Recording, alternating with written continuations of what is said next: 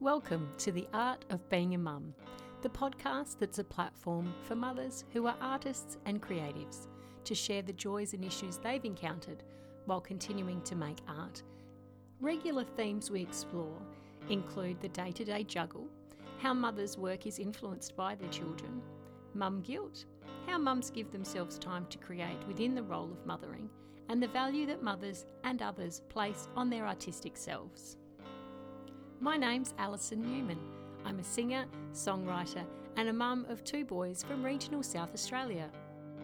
You can find links to my guests and topics we discuss in the show notes, together with music played, how to get in touch, and a link to join our lively and supportive community on Instagram. The Art of Being a Mum acknowledges the Boandik people as the traditional owners of the land which this podcast is recorded on. Thank you so much for tuning into the podcast this week. It really is a pleasure to have you. My guest today is Janelle Thomas, a singer, songwriter and performer based in Dubai in the UAE and a mum of two boys. Janelle began performing at the age of 5 at a ballet school in her hometown in Canada. She took piano lessons and played in the high school marching band on clarinet and trombone. Janelle spent her 20s deciding if music was going to be her career. She studied a Bachelor of Fine Arts in Music at Concordia College in Montreal. Her day job wasn't really satisfying her, and fortunately, out of the blue, she was offered a lead vocalist gig in Oman for 4 months. Without really even knowing where Oman was, she said yes, and that was 16 years ago, and she's performed overseas ever since. She met her husband Felix while on a short break back in Canada after that first contract, when he joined the band as the guitarist. Janelle and Felix have performed more than 2,500 shows together throughout Asia and the Middle East since they teamed up in 2006.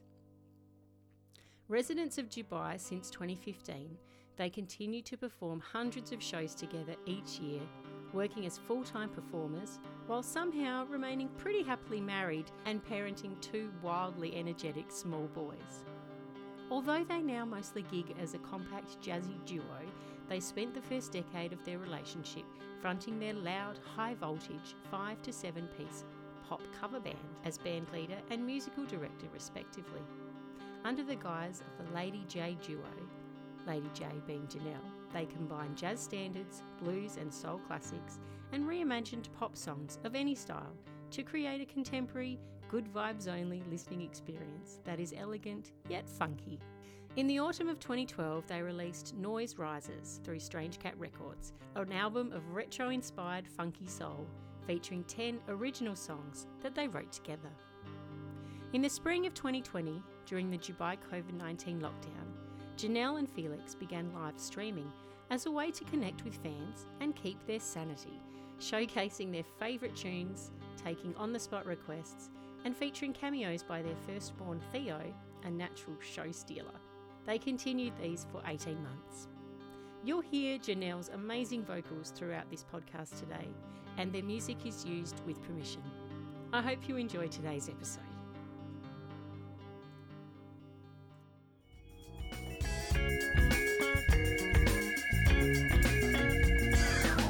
I've been to the moon, I've got a new name, got a fistful of tickets for fortune and fame.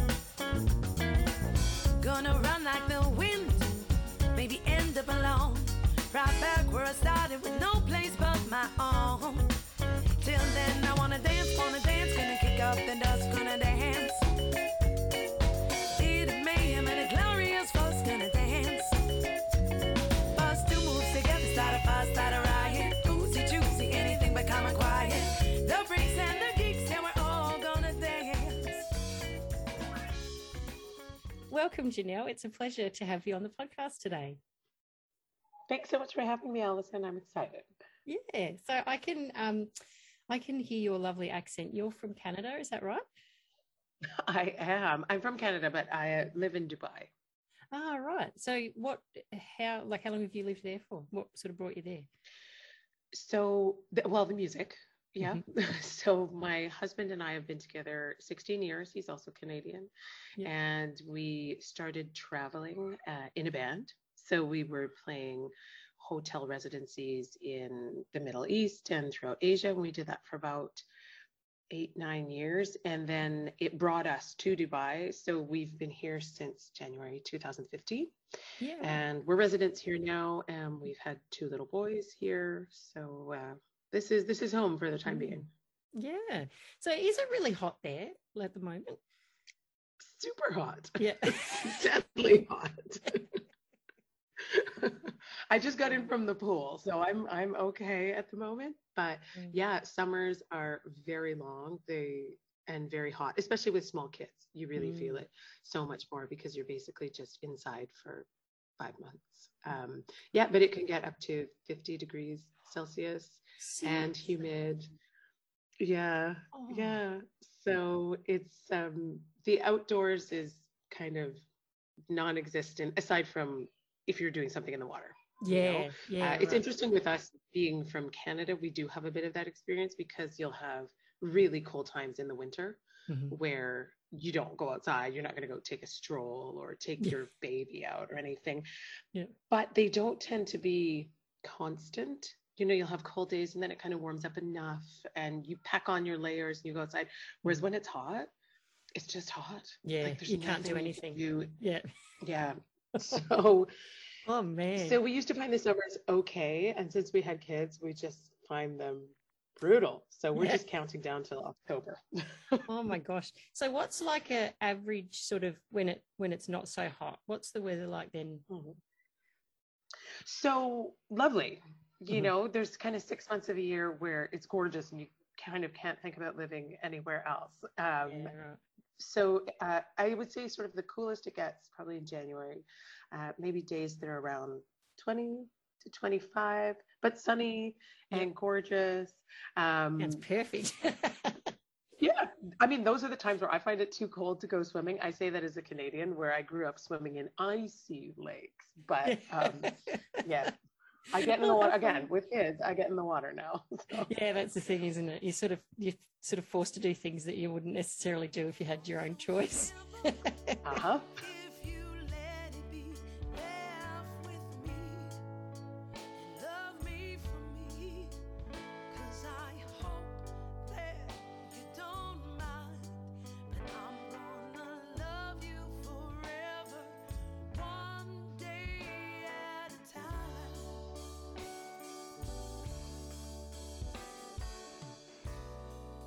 So tell me about how you got into music. Is it something you've always done? Yes and no. Probably like a lot of musicians, always been a music lover. There was always lots of music in our house. My parents, neither of whom were musicians, but we had, huge record collection and there was always lots of singing and dancing that was encouraged. So actually I started performing from age 5. I lived in a really small town and we had little ballet school, and that for me was everything. Like those ballet recitals at the end of the year, with costumes and makeup and lights. So I would say that that's where it all started was there. So for the first few years, I danced. I took piano lessons. Yep. As you do. And then when it was time to go to high school, actually I chose to go to high school in the big city, which was Montreal. My dad used to commute. He drove back and forth. So actually I commuted with him like super early mornings and stuff like that to go to high school. But I really wanted that school because it was the only one in the city that had a marching band. Ah, right. So I was a marching band nerd for a few years, playing the clarinet. Yeah. And I played the trombone for a year. Yeah. And then after that, sort of spent my 20s, I think, sort of struggling with, am I going to be an artist? Can I be an artist? Or should I get a real job? I did do a Bachelor of Fine Arts in music because when it was time for university, I thought I'd really like to do something I enjoy. I might spend 3 years enjoying myself and then need to become an accountant or something serious, but let's give it a go, know? And then just sort of bounced back and forth, did some contracts, then some admin work, and then would be, kind of happy with the lifestyle of neither. But it just kept pulling me back in. I really was miserable when I was being an administrator, even though I had some great jobs and lovely people, you know. Yeah. And there was just a moment where I realized, like, I cry before I go to work every day at this very nice job. It's just such a nice job for somebody else. Yeah. It's not for me. I can't do this. I'm only 26, whatever, to have given up. And so actually chance meeting with a musician I knew, and he said, we've just lost our singer, and we have a gig in Oman, and do you want to join our band and travel for 4 months? And I said, okay. And then said, where's Oman? What's that? He went, well, it's kind of next to Dubai. And I was, okay, but I'd never heard of it. So that was 16 years ago. Yeah, like, wow. And it was really different experience starting to travel then. I mean, we had the internet, but there was no YouTube, there was no Facebook, there was none of that kind of, you know, even the amount of information that you'd have was limited. It was people's blogs and, you know, blurry photos and that kind of thing. So it was a relatively scary endeavor to embark on. I think the thing that saved me is the 4 guys in the band that I went with had all been there the year before. So they did have lots of firsthand experience. But of course, coming from Canada and traveling to the Middle East for my first real big overseas adventure, lots of preconceptions about how it's going to be. And I thought, well, I'll just do 4 months and then I'll go home. And then 16 years later, still here. Oh, so your husband's musical as well. You guys played together. Where did you meet him along the line? So I met him after that first contract. So actually I did one contract. I've done one more than he's done. So I joined. You remind him of that? Oh, yes. We're totally keeping score. Who's played more shows? You know? So I joined the band in January and somehow got asked to be the band leader. I really feel it was by default because everyone else in the band was French Canadian and I was the only one who spoke English. And with my administrative background, I spoke good business English. So, you know, I would have the current band leader coming to me and saying, can you help me formulate this email? And I'm like, yeah, you can't start it with, hey, bro. You know, it has to be a little more formal than that. So he kind of went, well, could you just do it? And I was like, oh, okay, I guess so. So I certainly took on all the admin tasks, which also involved liaising with any of the agents or hotels that we were dealing with. Because these are 5-star properties, you know, the Grand Hyatts and Hiltons and everything. Like you needed to kind of be a little bit more on it than it was at the time. So we did the one gig and then we went back to Montreal for the summer and made a couple of changes to the lineup. The guitarist that we had was leaving. And so we went through about, 7 guitarists trying to find a good fit and finally got Felix, who was recommended by a friend of a friend.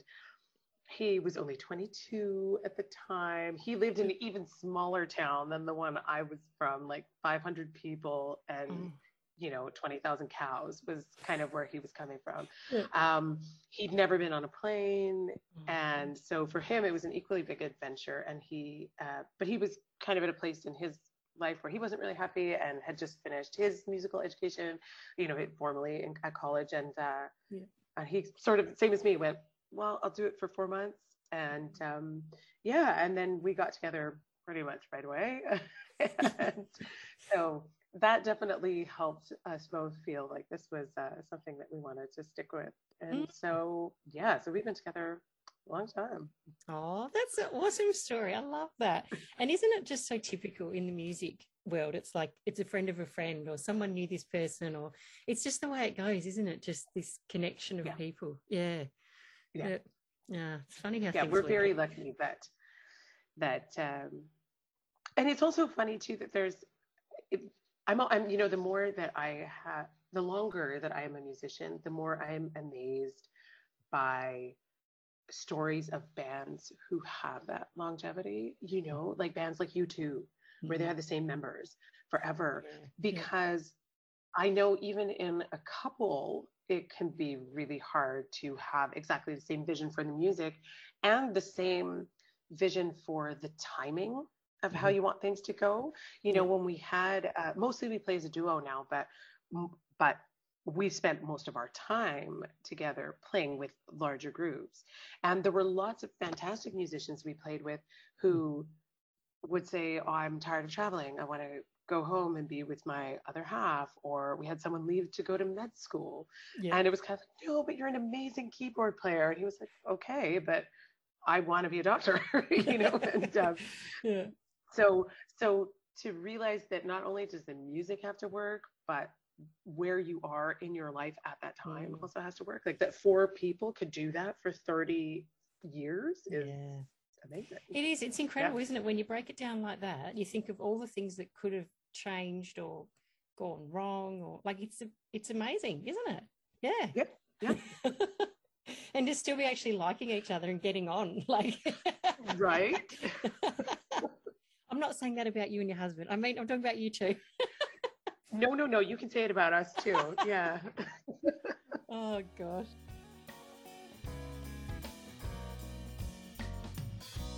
Sitting alone, adding up your miseries.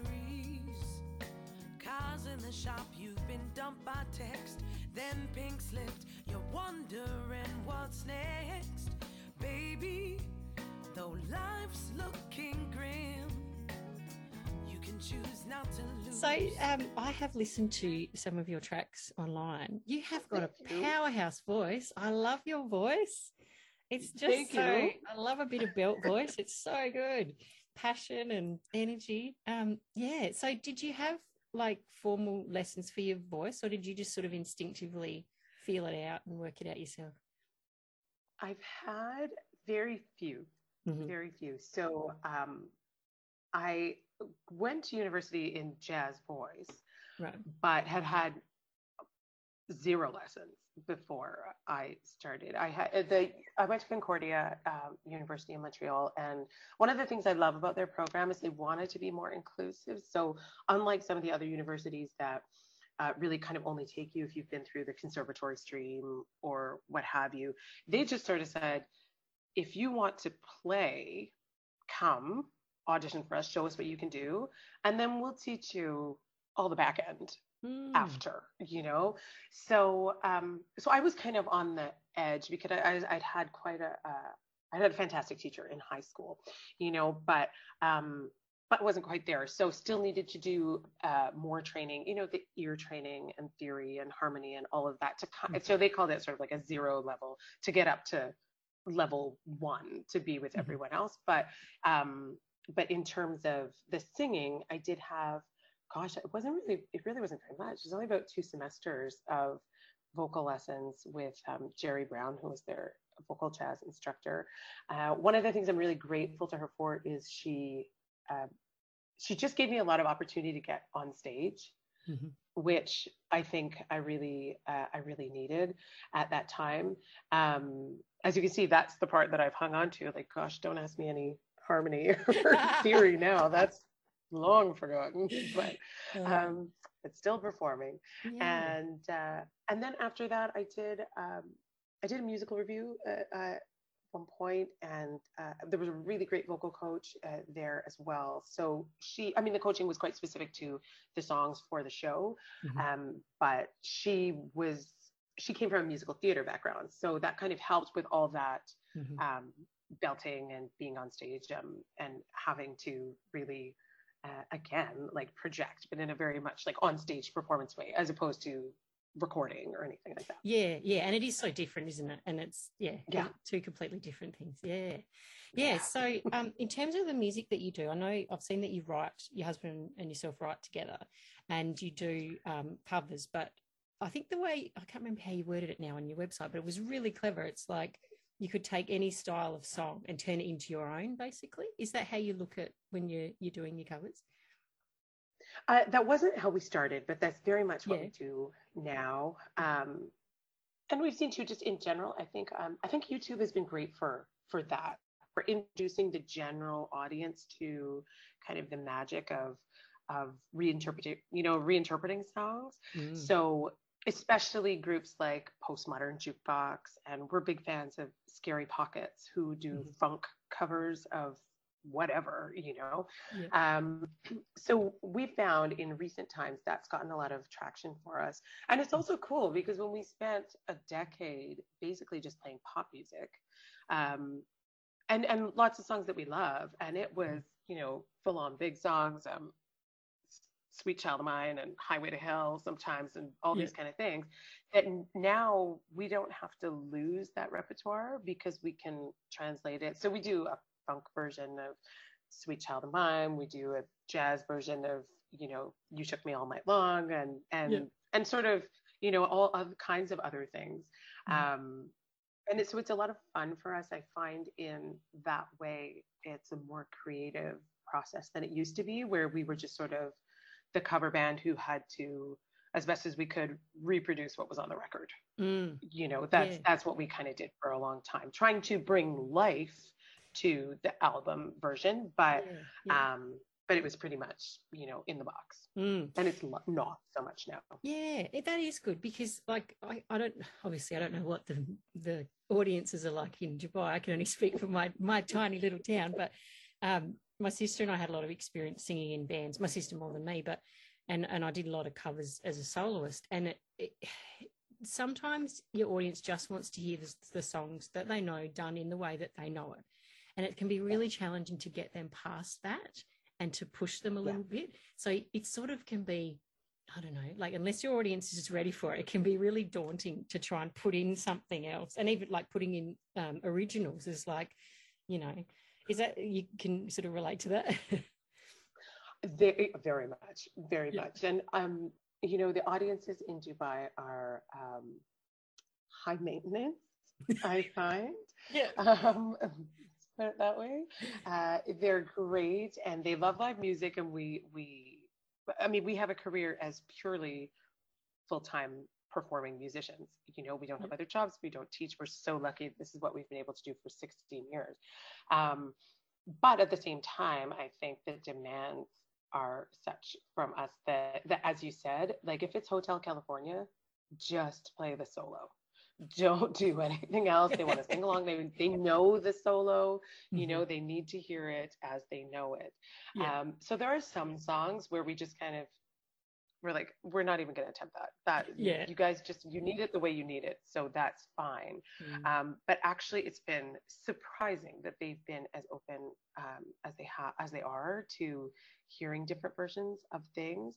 We find there's very few opportunities where they're really open to hearing things that they don't know. Like, in that's sort of why we don't, one of the reasons why we don't do more original music here. The other reason is we have two small children, so we have like no time or brain space to write anything.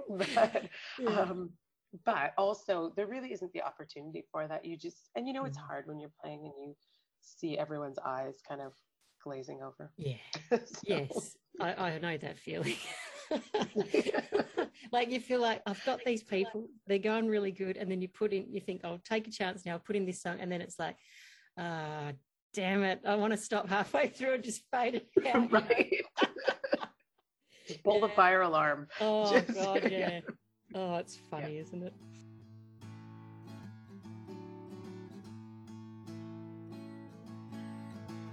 It was the story that drew me in. Hell, you were so inspired by the man with a violin. Didn't know it was just you using, abusing, trying to confuse me. So you mentioned the two small children. How old are your children? So we have two boys. Theo is 4.5 and Hendrix is 2. Oh, I love Just that name. That is a great name. Oh. That's good. We figured we had to get away. At least both your parents are musicians. So you gotta do something a little left to center. You do, don't you? It's almost like it'd be a shame if you didn't. Right? So do they they enjoy sort of hearing you guys playing the guitar or singing at home?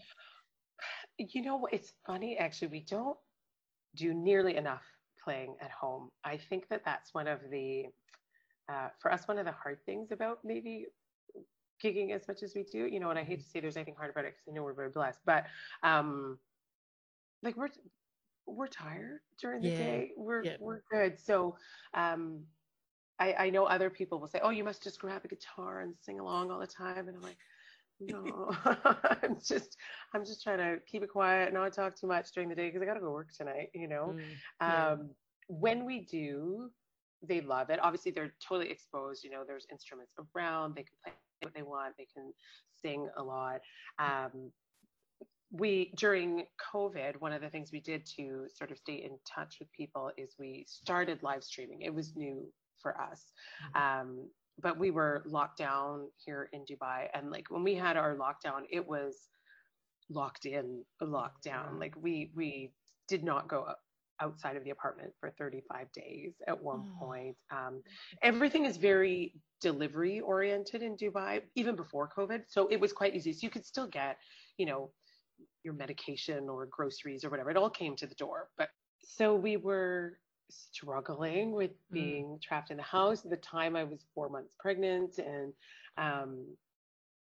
being trapped together with your husband and your 2-year-old at that point. It was like, okay, we were feeling really lonely, so we thought, let's try live streaming. And it just got a great reaction. And we realized actually that we'd spent so long making music and traveling for people all over the world, but not for our families and our people at home. Because when we do go home for our 1 month of holiday, most years, we don't play. We're, what I mean? We're on holiday. I'm kind of like, no, I need a break. And when we used to play in a band, it was always really loud music and 6 nights a week, and vocally, I needed a month off.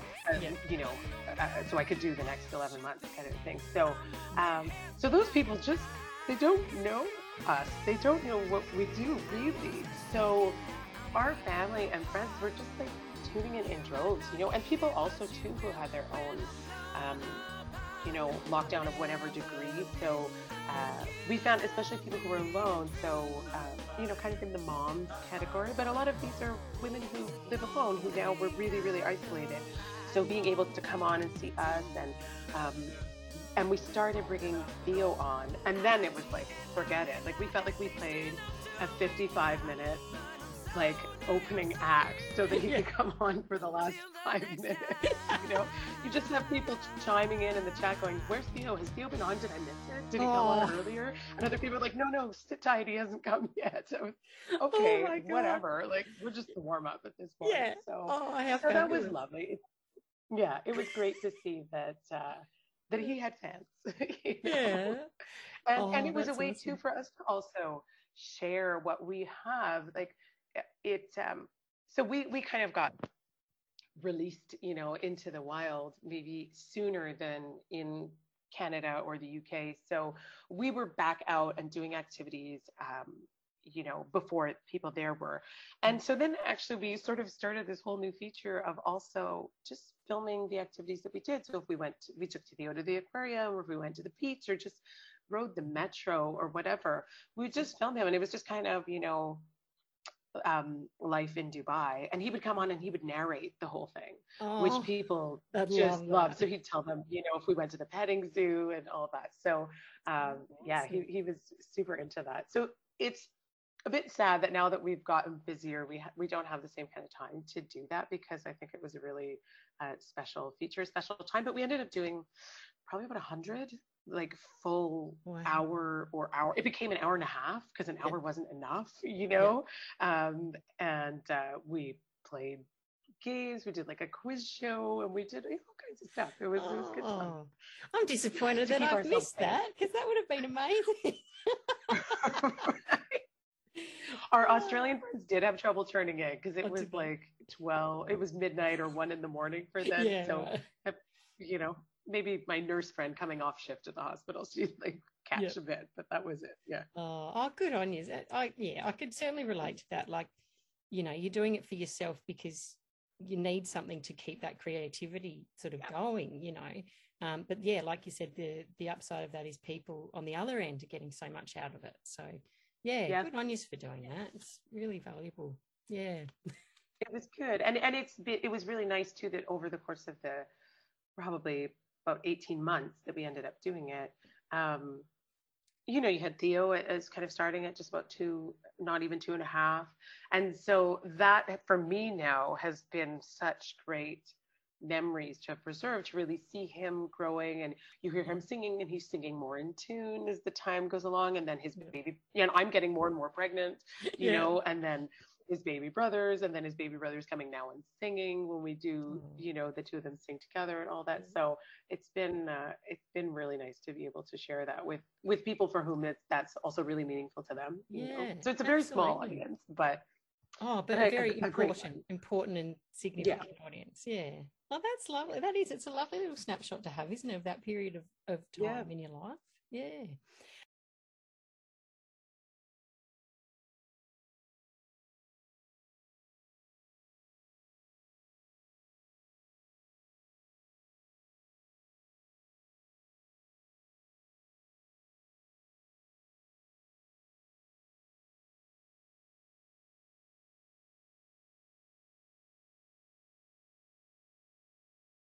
How did you go singing when you were pregnant? Did you find your breath was affected, like the diaphragm and all that, from having this baby sitting on top? Good times, eh? Super out of breath and super out of breath. Like for both times, actually, I think I was more out of breath in my first trimester than I was at the end. Right. So when I was pregnant with Theo, we were actually still on our hotel, the very last of our hotel residency gigs. So it was here in Dubai, but it was still 3 or 4 nights a week. Nightclub, smoky, still jumping up and down, that kind of thing, still being expected to do shots with people. Like I just had to constantly be making up excuses for why I couldn't do them before I was telling people that I was pregnant, So that, to be jumping up and down, still having to do, highway to hell and whatever, that was tough. That was tough in that sense. Then I think once you start showing and you're pregnant, then people understand, oh yeah, okay, well, you're going to take it easy. You're not going to jump around so much. Yeah. So then just my feet were killing me the whole time.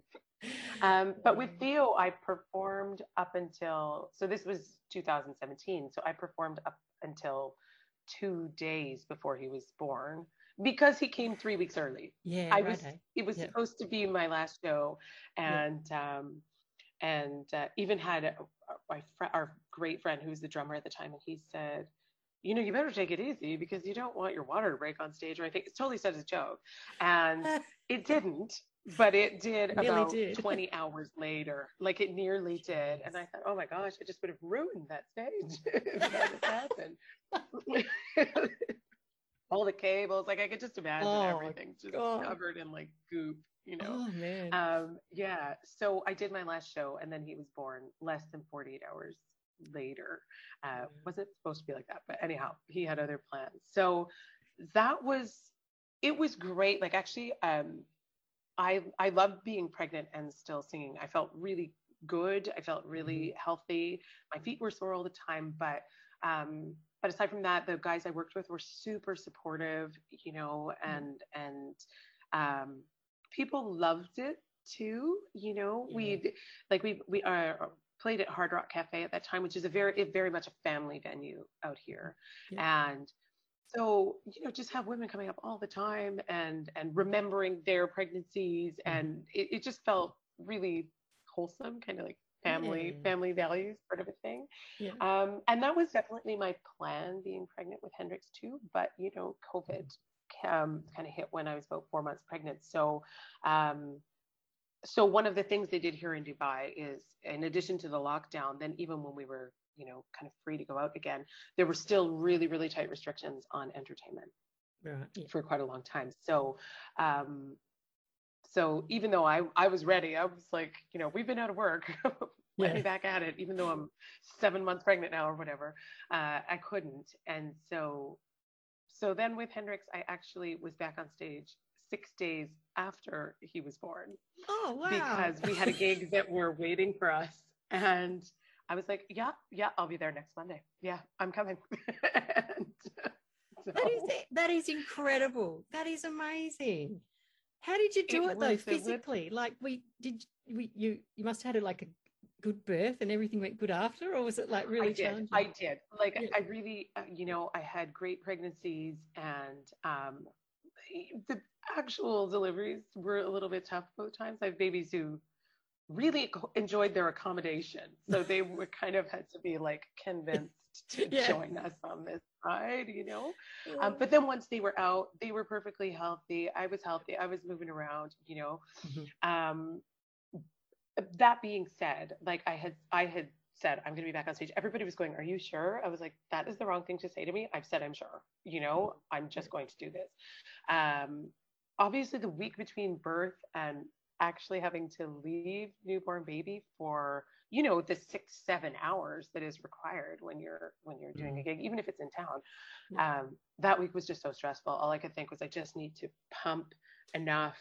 I need to be ready. I mean, one of the things that made it easier is we've had the same nanny since Theo was born.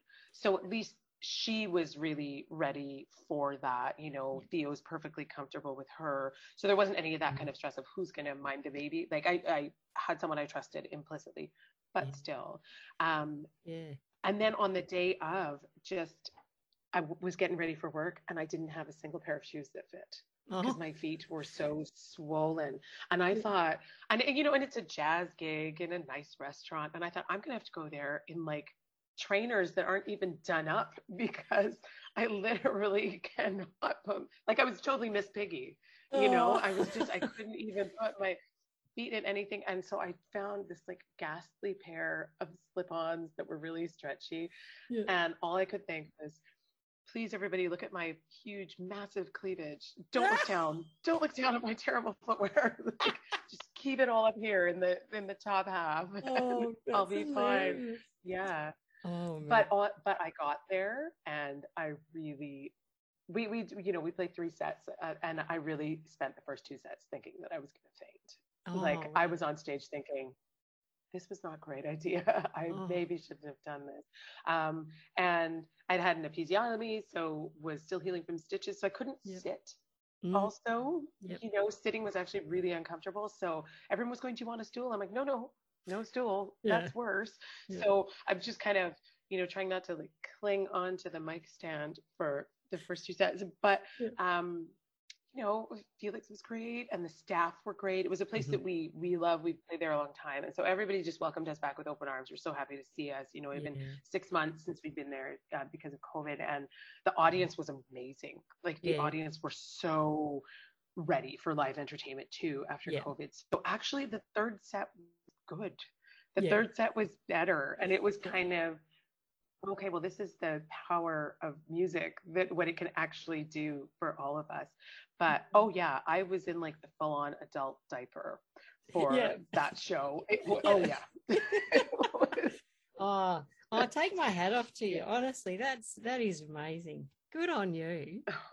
Was there any other question in your mind that you weren't going to do it though? Did you ever think, no, I cannot do it? It was like, no, I'm doing it. Yeah, I'm doing it. It's happening. And, I will say that like 6 months of unemployment is a really good motivator for that too, that you're just like, we need to start having the ball of finances, financial ball rolling like ASAP. So I'm going to get on stage. Now, when I look at it, I'm like, that was kind of a terrible idea, and I can't believe that all of you guys let me do that. And, and my husband is just like, oh yeah, like I was absolutely not going to tell you that you're a crazy person. You were doing it, so you did it. But good on you. Yeah, it's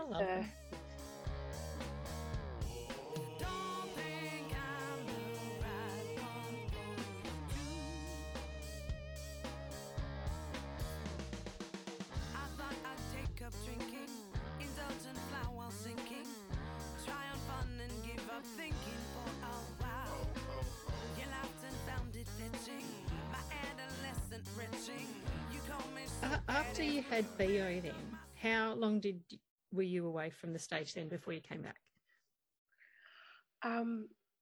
4 weeks, maybe 4 weeks, 5 weeks. Yeah. it took longer, I will say, at that time. But I felt good, Mm-hmm. I felt like I was ready to be back. But of course, the first time, I just couldn't imagine the logistics of having to leave him. Like, it wasn't even necessarily that I was nervous to leave him with somebody else. Because of course, like, pre-COVID, right? He was kind of, everyone had held him, and everybody, we used to just let people cough germs all over our babies all the time. So, that was okay. I was comfortable with that. But I could barely figure out like how to get out of the house in Mm-hmm. under 4 hours. Yeah. When we would have a doctor's appointment, like I would literally be preparing for that hours and hours ahead of time and still be late all the time. Yeah. I think one of the differences too is I was breastfeeding exclusively. That he Mm-hmm. didn't do any bottle feeding for the first 2 months. So that too, I was just kind of like, how does that work? How can I be Yeah. gone? So actually, the first gig that I did with Theo was one that had come in, and it was in our neighborhood. So it was like 10 minutes walk Oh, from the house. It brilliant. just happened. And I thought, this one I can do, Yeah. I can live. And it was one that had a kind of a strange pacing for the evening. So in the Mm-hmm. middle of the evening, there was like a 1.5 hour break. And I Yeah. thought, I can do that. It's I'll just run perfect. home like in my show clothes and then feed my baby and then run back to the gig and Yeah. then come back after. Yeah. So it just kind of worked out that that Oh, was one. And then, you awesome. know, quite quickly realizing I have to make a compromise somewhere. Like I can't just be exclusively breastfeeding if I want to also be on stage. I have to be Mm. able to be away for gigs. So, um, but that's a hard thing to work out in your head Oh, the yeah. first time. Whereas then by the second baby, I was more comfortable with the idea of bottle feeding, and Hmm. it was easier to step away. Yeah. Oh, good on you. That is awesome. Like, I'm so impressed by that. I'm going to put a round of applause sound effect. I'm so impressed with that.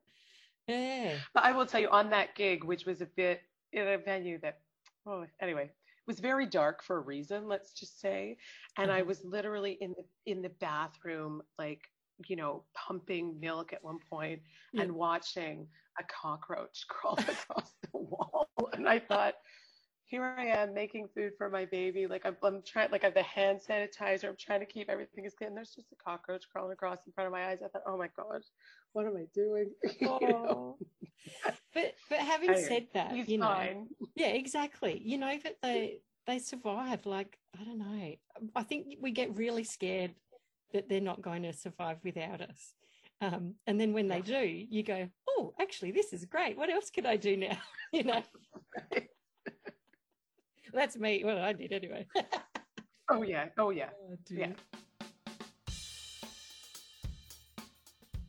You're listening to The Art of Being a Mum with my mum, Alison Newman. Your love is like an electrical storm. Opposing forces collide and unpredictable unknown. I turn my eyes to the ground. I close my ears to the sound. But then I see your lightning flash. I hold my breath. Was it important to you that you got back to your I don't want to say your pre-baby life because it's never the same, but holding the things Right. that were important to you, you're performing, you're singing, was that like the top of the list? This is me. I'm going to get back to this as soon as I can. Yeah. Mm-hmm. Very much. I'm a relatively old mom as they go. So I was 39 when I had Theo, 42 when I had Hendrix, and one of the reasons that I hadn't started a family any earlier was that I was the band leader. Like and the dynamic, I think, in the band, because Felix, the musical director, and I was kind of all the admin band leader side of things, we were very much mom and pop, in kind of the structure of whoever we worked with. So we'd work with basically like 5 to 7 piece bands. And for the most part, like I felt like those people were my kids, kind of dealing with the feelings and drama and scheduling and making sure everybody had clean clothes and, this kind of thing. Yeah. Because also too, when you're traveling, that adds that whole other aspect of there are a whole other host of issues that come up where you're kind of like living with people, and they're living away from home, and all of this. So sometimes it was a lot to handle. And I thought, like, there's no way I could have a real baby that I need to take care of where this band is my baby, you know? Yeah. And I also, for myself, I didn't want to not be able to do everything that I was doing. And I knew having a baby would change my life, and I knew that there would be compromises that had to be made, and I was just not in any way ready for that. So for that reason too, it was really important to me to perform the whole time I was pregnant, you know, kind of up until the bitter end. It was like I'm still doing everything that I can do, you know, with the exception of bending to plug in cables. I got to a point where I just could not get down there.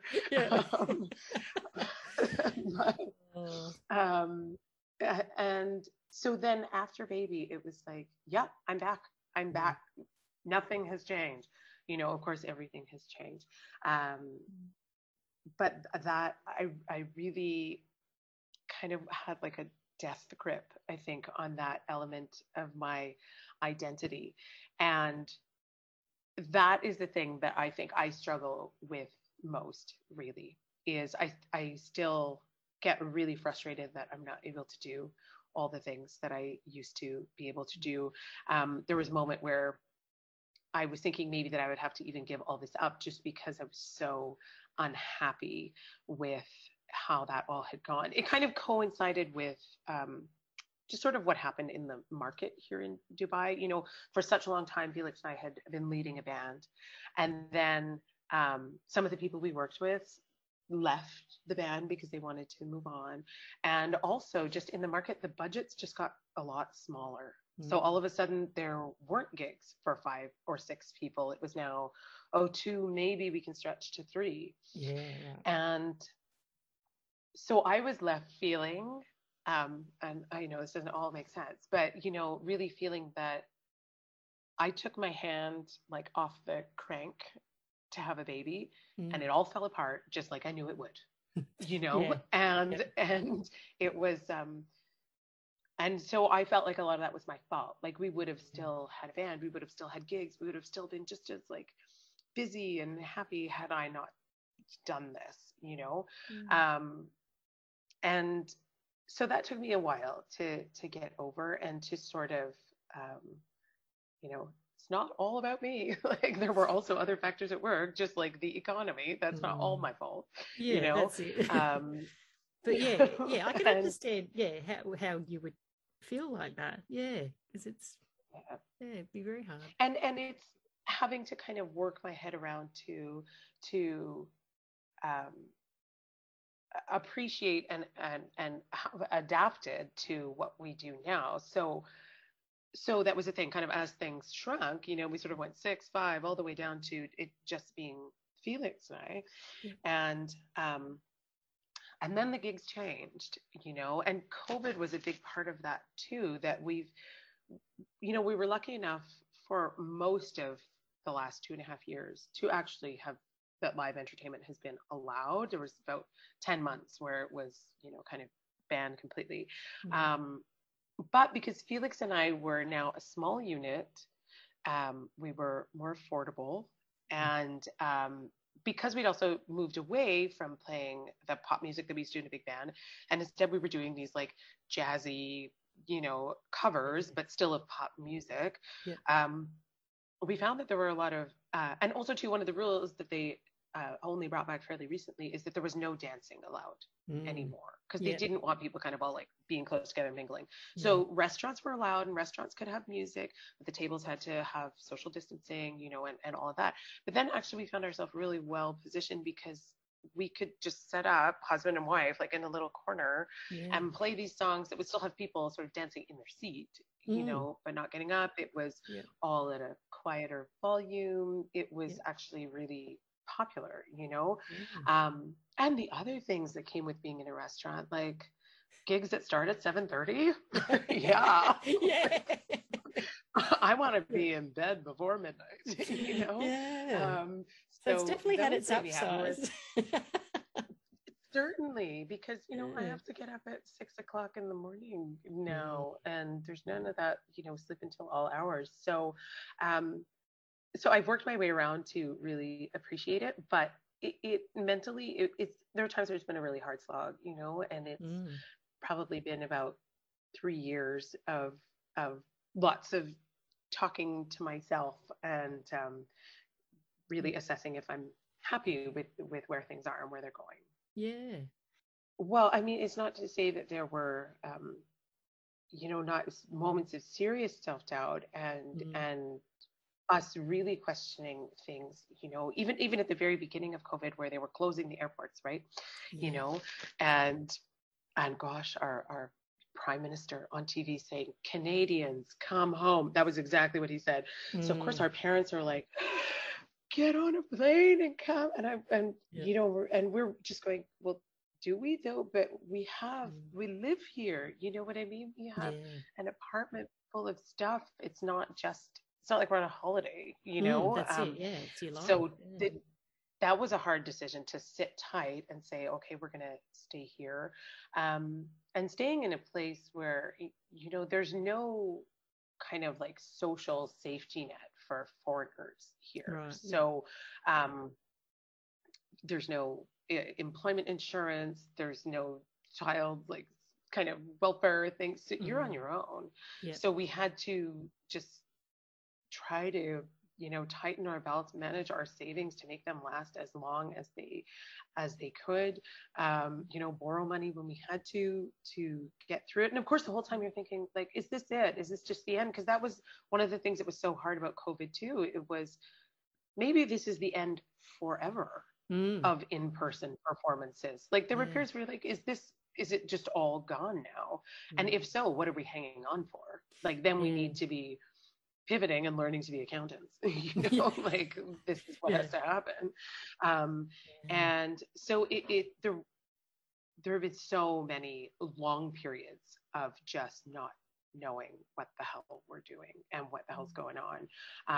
Now, of course, in hindsight, like we see, okay, no, we made the right call to stick it out and stay here. I think actually one of the big factors that, you know, factored into us staying was that I was pregnant.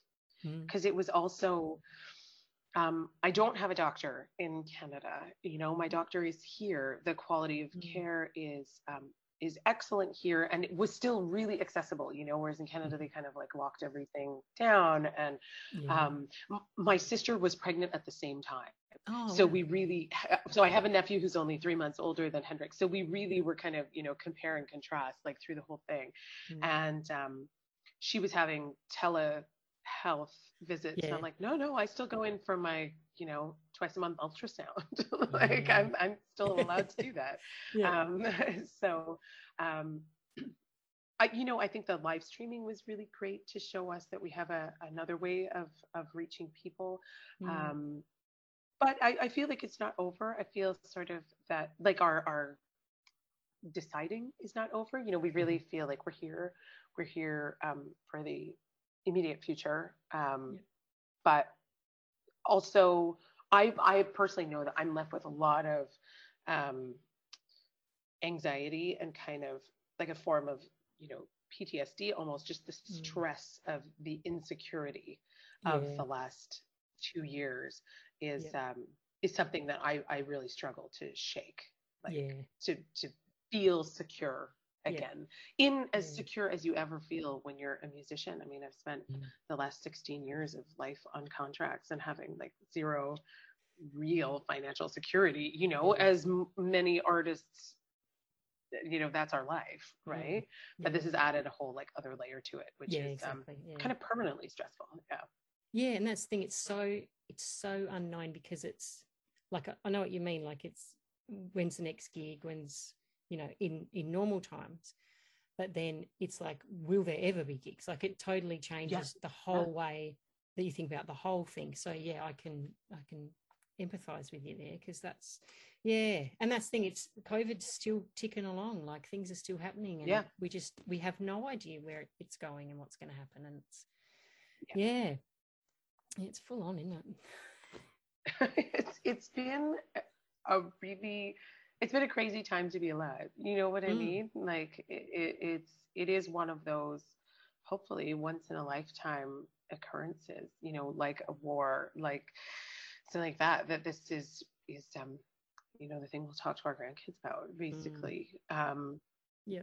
And I'm still not sure how of the lasting changes, that this will make. Like, one of the things that I was sort of surprised at is how quickly kind of the online side of things, really, like online performances, really dissipated once in-person performances were a thing again. Which is great, because I mean, hey, we're like, that's our job, is to be in-person performers. We're in the room. And in a way, it's fantastic, because it shows me that there's nothing that can replace being in the room with the people making the music. It's just, you can't put that on a record. You can't, put that on a screen. It just, you have to be there. So good for us, because that means people still want to see us in person. But also too, is kind of stressful, because it's like, well, then is there ever really a plan B for us? Or is it always, because certainly when we were live streaming, we made a little bit of money, but it was, dribs and drabs. It was not like enough to sustain us. So, so that's kind of where I am now, is just to feel that over the long term, not sure how much longer we'll be able to kind of get away with doing what we're doing, because if ever too, the market changes again and we're now not so well positioned for what people want, then that's tough. So, but I mean, this is like the story of all, performance artists, I think. Oh, goodness.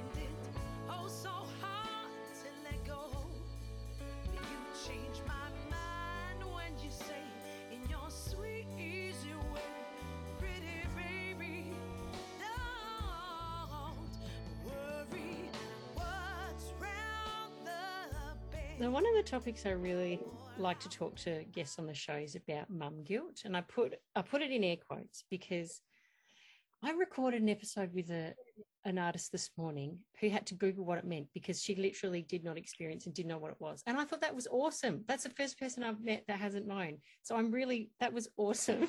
So that just goes to show the broad range of experiences that we have with this thing. What's your thoughts about it?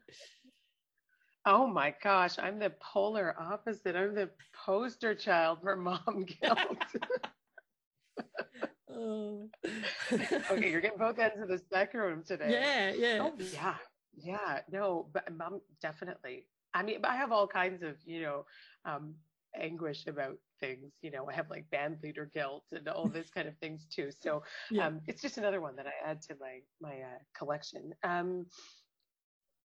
Mom guilt, where to start? Oh my gosh. It's, I was listening to yesterday, I was listening to the podcast you've done with Mez Coleman, and she was talking about that it really for her seems to revolve around time. And I think that's absolutely it, feeling that that I'm not giving my boys enough time, or feeling that I'm not giving them quality time. That one is, certainly a struggle. I'd say it's not kind of the logistics of it, right? That our gigs do finish, even getting home at midnight, but you're not to bed before 1:30 or whatever. So when someone comes because they've wet the bed, and then the other one is crying, and then there's lots of nights where we're still maybe up 3 or 4 times. So then starting the day at 7 is like, okay, well, we've had like 5 broken hours of sleep, and my husband and I share duties, and he's up, with as well. But still, we both just find we're really, really tired in the mornings a lot. And that's hard. So then I think I see too that with Hendrix, I don't spend the same time. There's a lot more TV than there was with Theo. A lot more TV. Theo, it would be like, no, you get 12 minutes, one little episode, that we're turning it off and we're working on colors and stuff too with Hendrix. I'm like, dude, how do you not know any of your colors? Like, how do you not know these animals? Just right, because no one has taught you that. But that was the kind of thing with Theo that I would sit and I would do. Yeah. And now with 2 of them, I'm just kind of like, oh, the TV is just going to have to teach you something today because I don't got it. It's the reality, isn't it? Reality of life. It's the reality, but I feel guilty about it. I feel guilty that I'm not kind of there for my second one in the same way that I was for the, for the first child. And it's hard.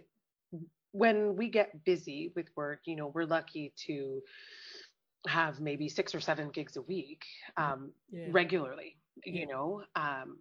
so sometimes we'll only have one night off, and that's hard, where I'm giving them their bath and putting them to bed once a week, and just the feeling that like there's another woman who I love and trust, but somebody else does this all the time, who gives you nighttime cuddles. So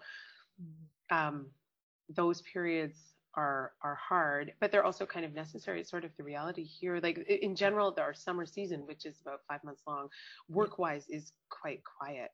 There's less tourists. A lot of the families that are here, if they can, they'll take their holidays. So they might be gone back to Australia or Canada or the UK, wherever, for perhaps 2 months. So then they're not here eating in restaurants and going out. So we do have a lot less gigs in summer than we do over the winter period. And that's hard too, the feeling that we have to take all the work that we can get, when it's offered. I don't find that we have a lot of balance. Like either it's summer and we're kind of, chewing our fingernails a bit, going, okay, I hope we make it by the end of the month, or it's winter and we're just like, out every night kind of a thing, just working all the time, not feeling to see the kids enough. So, and then I think it translates into other ways, right? Maybe there's too many trips to McDonald's or too many little presents or little, ice cream or whatever, because it's like, well, I feel like I don't see you enough. So I just want to treat you. And there are other options, like here in Dubai, there's quite a nanny culture. They don't really do babysitters, and of course, because all of us, like kind of the entire population, are away from our families, right? It's like everyone has come from all over the world to work here, so you don't have sisters and aunts and uncles and brothers who can watch the kids, so you have a nanny, and they're with you all the time. And for many people, it's not our situation, but many people have a nanny live with them.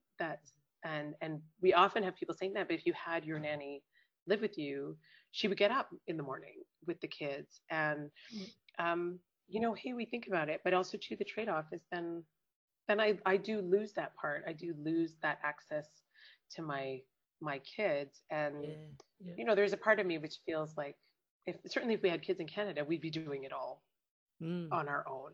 We would be up and we would be tired and we would be just like everybody else, and so trying to still maybe have that kind of Canadian life, but at the same time, the reality is like I get to bed at 2 o'clock in the morning, man, I'm tired when I wake up at 6:30. So there's no escaping that, is there? No. Oh man, yeah. But that's the thing though, like I haven't heard you say once in this, even though there's all this stuff about, I mean, obviously thinking about, how the market's going to go, but you're not saying that I don't want to do this anymore because of, the sacrifices or the compromises that I might be making with my children. You know what I mean? Like this is what is important to you at the end of the day. This is you, this is in your heart and soul. And I hope I'm getting that right. And it's not to say that Yeah, yeah.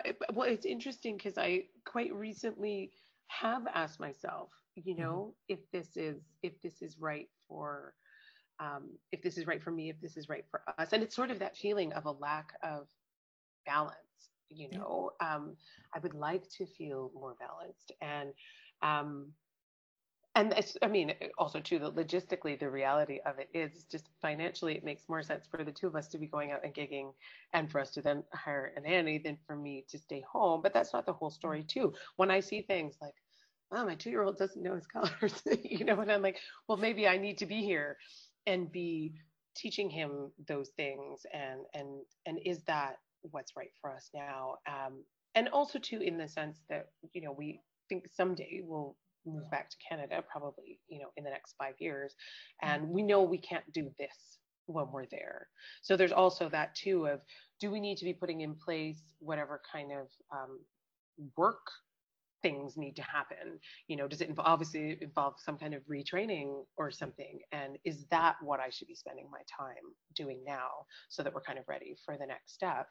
But, as you said, it's kind of it does always pull me back in. Like, I can't imagine um, not putting on the makeup and doing Mm. my hair and going out and making music with Felix. It's Yeah. the reason that we're together. He'll occasionally have other gigs with other people, and as much as I love it and I'm happy for him, and he needs more variety than I do. Mhm. Like, I'm like, no, I'm happy to just work with you, to know exactly what I'm doing, to Yeah. have someone who I rely on 100%. Mm. I don't need any kind of instability like Yeah. in my life. I'm good. Yeah. I got it. Whereas he'll go, he's happy to jam and happy to take on new projects and learn new songs. No, no, I don't have any of that desire. Um, but Yeah. but when he does things, I'm happy for him. But also, there's part of me that really doesn't like that. That he's Yeah. gone off and is having a life without me. um, Yeah.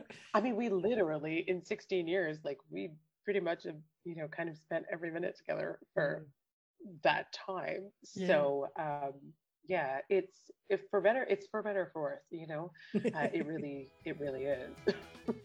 Oh dear. To me foreclosure.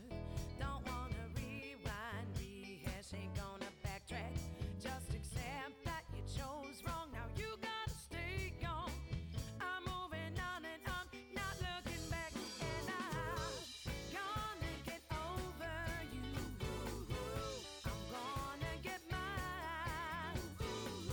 Gonna get a little something, something. Gonna get over, yeah, when I'm gonna get over you. I'm gonna get mine. Gonna get a little something, something. I was going to ask you what you've got coming up, but I don't know how to ask that because you've got gigs all the time, haven't you? Like, Yeah. yeah. So it's not like, because I had a look at your page of all your shows and it's like, oh my gosh, you're like there and there and there and there and there. So like, it just flows on and on and on. Like you said, you have this portion of the year where it's full on, full on, full on. And then it's Yeah. like the little break time. So yeah, you just sort of ride the waves and Yeah, it's like, we describe it as a marathon out here, Mhm. right? Because it doesn't ever really stop, um, which is great. As you said, like, it does have high season and a low season to it. So for us coming up, we're getting into this season. Probably won't start really full on until October. Mhm. Um, which is okay because Theo is starting school in September. Oh. So he's never been to nursery. He was kind of about to go to nursery, and then it was COVID. So then he stayed home for that 2 years with us, which is a whole other, like, mom thing. My sister laughs at me. She's really okay with sending her eldest to school, and I'm just choked all the time. I'm like buying, glue sticks and googly eyes and like crying in the grocery store, you know, Yeah. filling his school list. He needs a uniform, and I'm kind of dreading going to the store. I can't like deal with seeing him in that little uniform for the first time. So yeah. So I think actually it'll be okay that he, we'll start that and we're not super busy yet. So I'll have time to kind of transition him into that and transition us, because he has to get up even earlier for us to drive him to school, so I'm nervous about it, because I think like already I'm tired and already it's not amazing for me. How is that going to be when now we have to be up even earlier, 5 days a week, and then when I have more gigs, how's it all going to work? So I am really nervous about this fall season coming in, and figuring that we will just have to figure it out as it goes along. But for us musically, we have just started our first gig in like 4 years with a full band. So that's been exciting for us to actually have, bass, drums, and keys again. Because most of the time, I don't think we said, most of the time as a duo, Felix is the band. So he is a guitarist, but he does all the drum programming. We work the drum machine that he plays live, and then he does bass loops and guitar loops on top of that, and then he's doing back vocals, sometimes singing lead vocals. I'm just singing. I'm playing a little bit tambourine here and there. And then doing all the like admin stuff on whatever social media tiny bit that I do. That's all me. But so to have a full band is musically is really exciting again. Logistically is difficult. It was kind of like, oh yeah, and people's scheduling and issues and all this. Okay, yes, I forgot about that. So it's great. It will be great, But we're working on that, working in a new venue too. So getting adjusted to what do they want? What does the audience want? What do we think is going to work? We've just been asked to perhaps put together a gypsy jazz trio, which would be new for us. We do a little bit of gypsy jazz, but not like a full-on thing. So trying to see if that's something that we can manage. And aside from that, just mostly have work either as a duo or as a trio. We do have a few different keyboard players that we work with.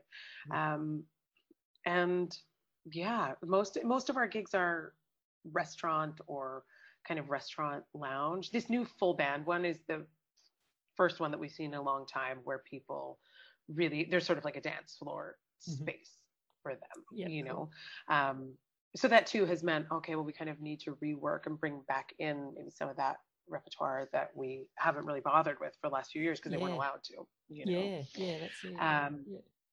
And it'll just lead up by Christmas. Usually our week of Christmas is absolutely nuts and rammed, which is, I just find crazy challenging. It's with 2 kids, so also trying to find time to still like create the magic of Christmas, and it's Theo's birthday.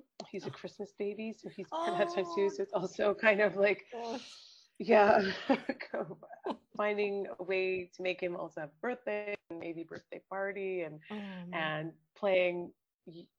Christmas Eve usually we'll do 2 gigs, and Christmas Day we'll do 2 gigs, and every night of the week and everything. So it is, it's a tough time of year for me. I mean, you want to talk mom guilt, it's kind of astronomical, and have our nanny, reading the Christmas story. And I really struggled with that this last year, that we move Christmas as we need to, like we celebrated on the day that we don't have to get up and go to a gig.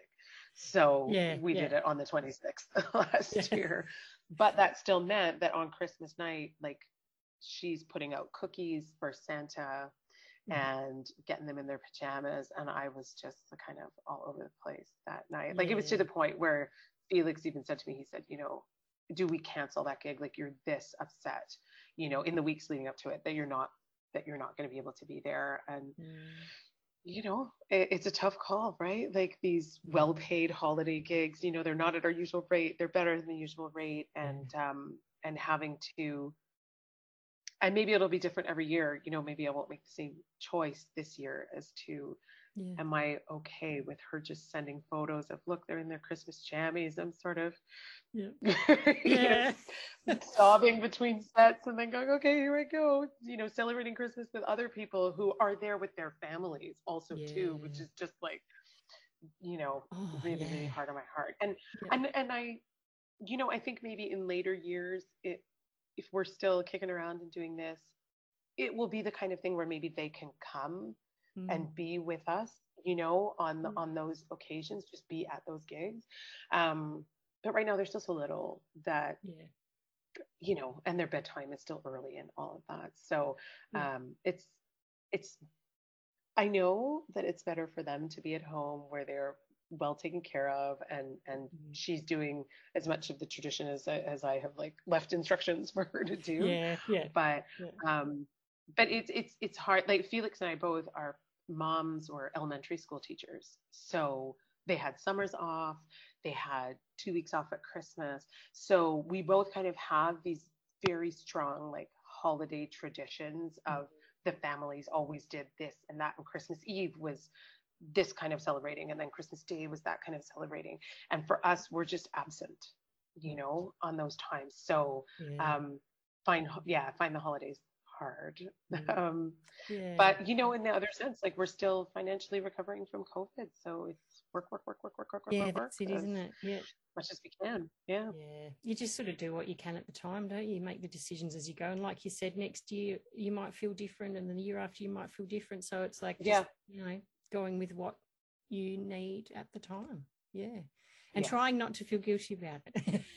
You know what I mean? Good luck. Let's just